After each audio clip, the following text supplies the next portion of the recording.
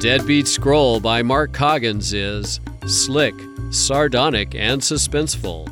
Everything a great thriller should be, says New York Times bestselling author Lee Child.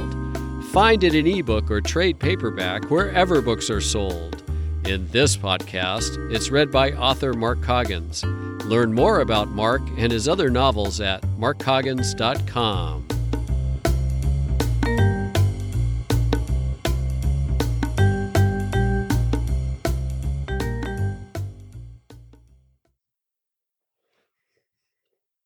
Chapter 9. Carlos G's. The elaborate undergarment beneath Angelina's dress proved to be a black satin corset.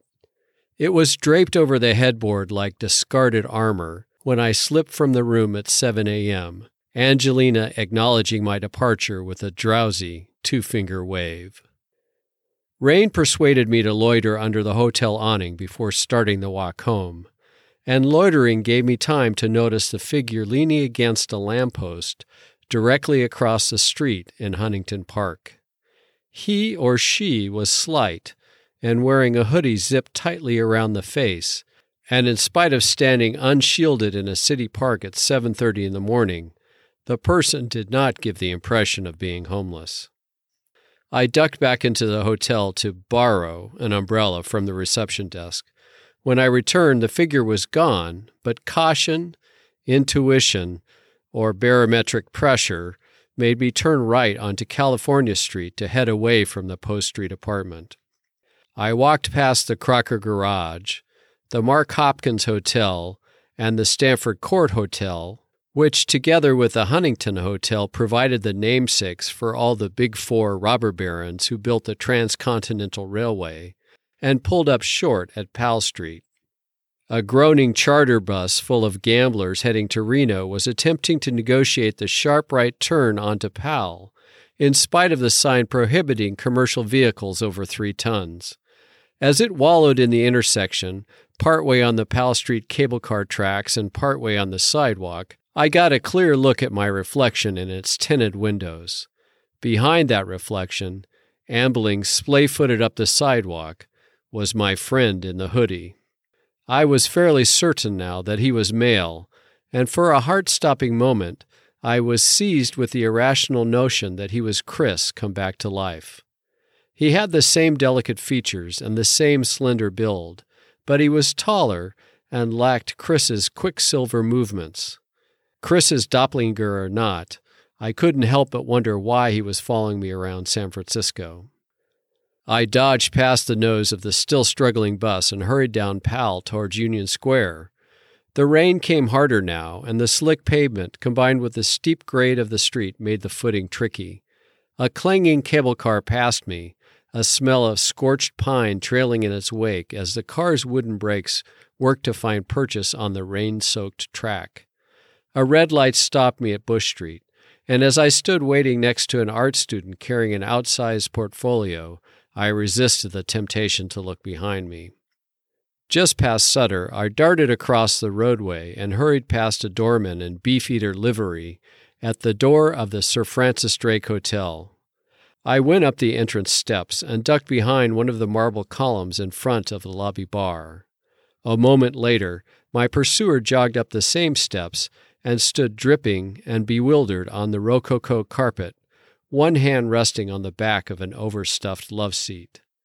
I tossed the umbrella aside and stepped out from behind the column to grab the sleeve of his hoodie. "It's really pissing down, isn't it?" I said genially. He flinched and tried to pull away, but I reeled him back in. Seeing him up close, my earlier impression of androgyny was confirmed, even amplified. The skin of his face was smooth and soft, and I was pretty sure he was wearing eyeliner. "What do you want?" he said, straining to keep his voice under control. "If you're granting wishes, I'll take a bottle of Glenlivet." "That's not funny." "Neither is following me around. Why are you doing it?" He looked down at his shoes, a pair of slip-on sneakers, and pursed his lips. "Let's try a different question. Why were you watching the hotel?" That got his attention, He snapped his gaze up. "Just leave her the fuck alone, old man." I was shifting through my vast catalog of clever rejoinders when he yanked down the zipper to his hoodie. He shucked off the garment, half dove, half rolled over the back of the love seat, and lurched towards the bank of superannuated elevators on the far side of the lobby. I gave chase, but he slid through the closing doors of an ascending car before I could nab him.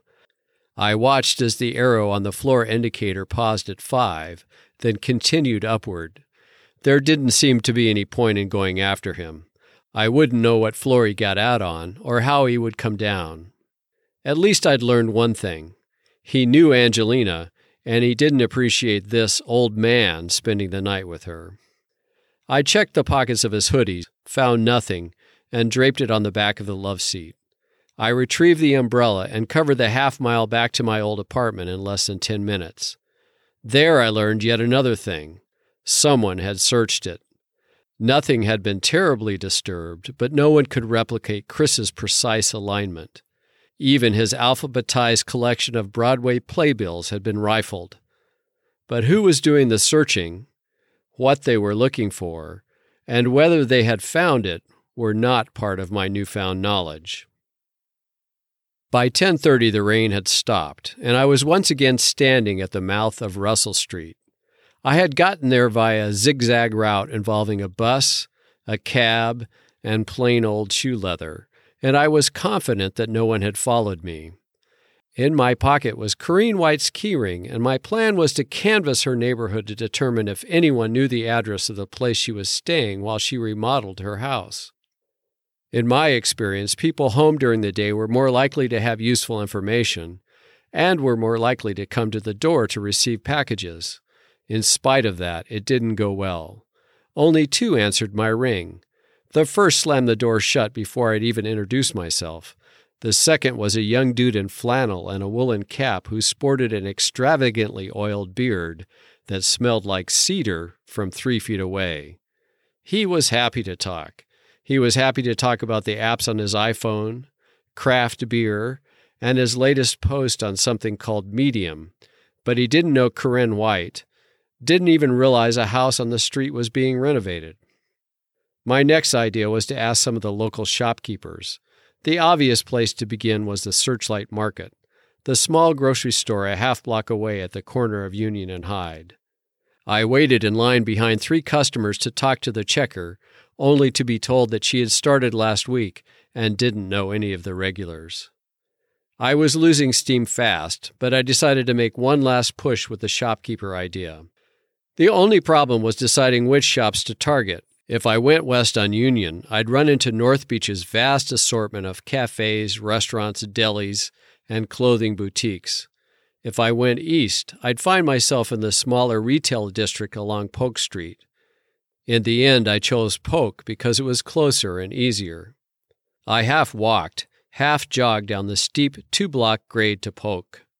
When I reached the retail district, I realized that fewer shops didn't necessarily mean few shops. A hardware store, a dry cleaner, a hairdresser, a coffee shop, and a United Nations of ethnic restaurants were all within steps of where I was standing. I had just about determined to make my selection by spinning the empty bottle of MD 2020 lying in the gutter beside me when it struck me that there might be a way to apply a little method to my madness. I was looking for a shopkeeper who'd become friendly with Corrine, who knew her well enough that Corrine had told him or her about the house remodel and the fact that she was living somewhere else temporarily. And come to think of it, if she was living in another neighborhood, why would she even come back to this one to shop? She would only do so if she had an ongoing relationship with a store. The dry cleaners might fit the bill, but it wasn't exactly the sort of place where you made friends and shared confidences with the staff. I decided the only business that might engender loyalty and shared confidences was the hairdresser, Carlos G's. It was a tiny place sandwiched between the coffee shop and a Vietnamese restaurant. Inside were 2 chairs, a sink for washing hair, and a closet with a sliding curtain across it. The floor was concrete, but someone had painted an elaborate compass design on it, and that and the rusty iron sconces gave off a shabby chic vibe. Standing on the east compass point was a chubby 50-something man with slicked back hair going gray at the temples. He looked a little like an aging Clark Gable, sans the big ears. "May I help you?"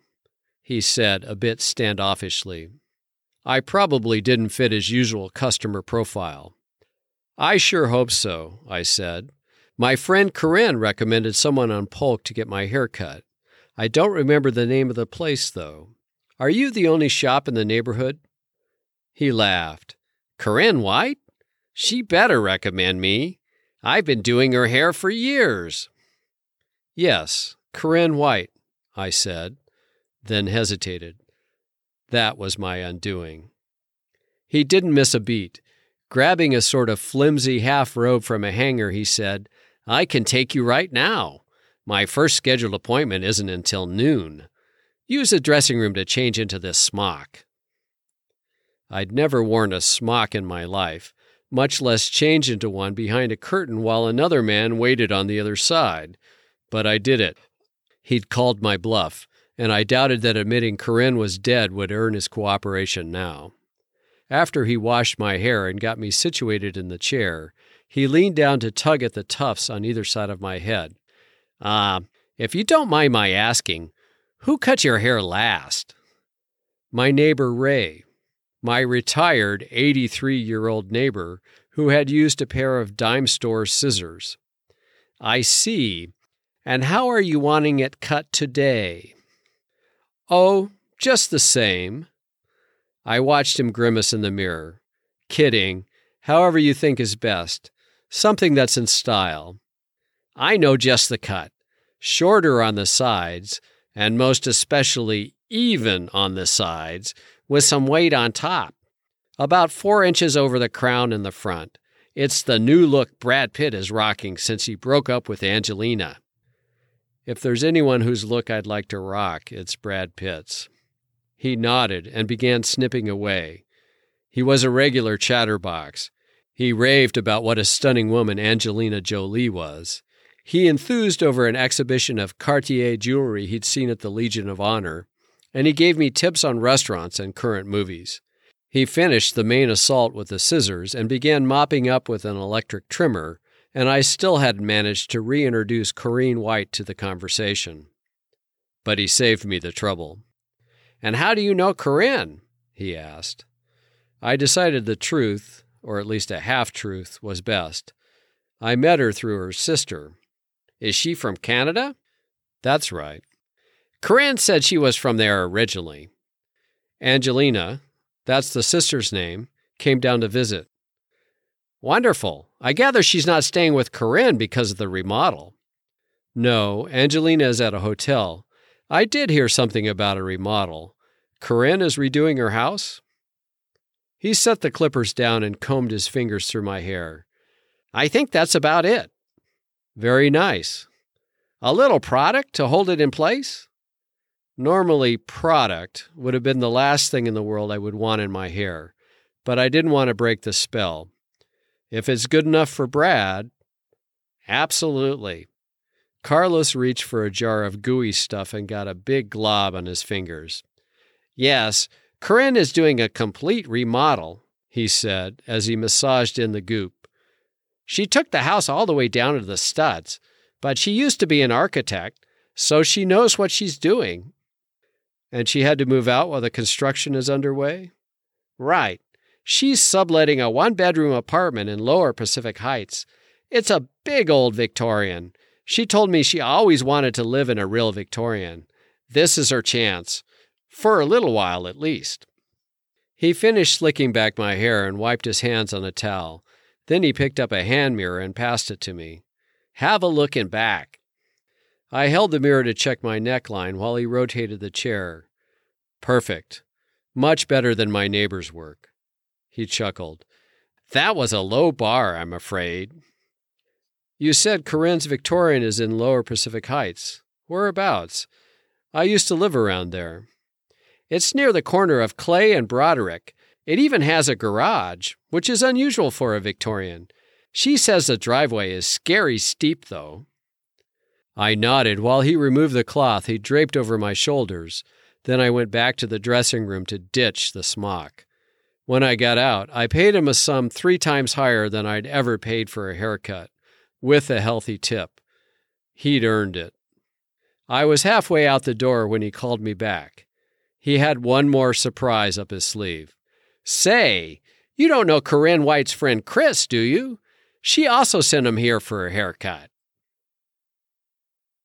There were only 4 Victorians in the immediate vicinity of Clay and Broderick. One didn't have a garage. One was clearly a duplex with a separate entrance for each flat, and one had a driveway with hardly any slope at all. The remaining one had a frighteningly steep driveway leading to a garage below the living space. I went up an equally steep brick stair to get to the front door. White was written on a small piece of paper taped to the mailbox for apartment number 3. The other mailboxes had embossed labels suggesting more permanence. All doubt vanished when the first key on Corinne's ring turned the lock easily. The interior was dim despite the canary yellow walls and the ornate chandelier in the entryway.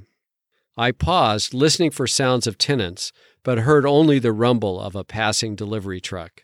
I crept down a spongy hallway runner to confirm that neither of the apartments on the first floor was the one I wanted, then doubled back to climb the Baroque walnut stair to the next floor. Apartment number 3 was to the left behind the landing. I used the other house key on the ring to open the door and slipped inside.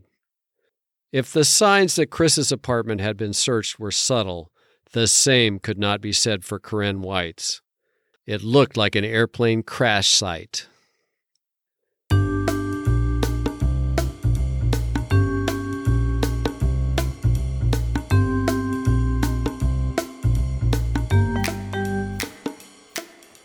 You have been listening to The Deadbeat Scroll, a book the New York Journal of Books described as a glorious potpourri of violence, black humor, sex, and a hunt for a lost manuscript. Find it in ebook or trade paperback wherever books are sold. And this podcast is read by author Mark Coggins. Learn more about Mark and his other novels at markcoggins.com.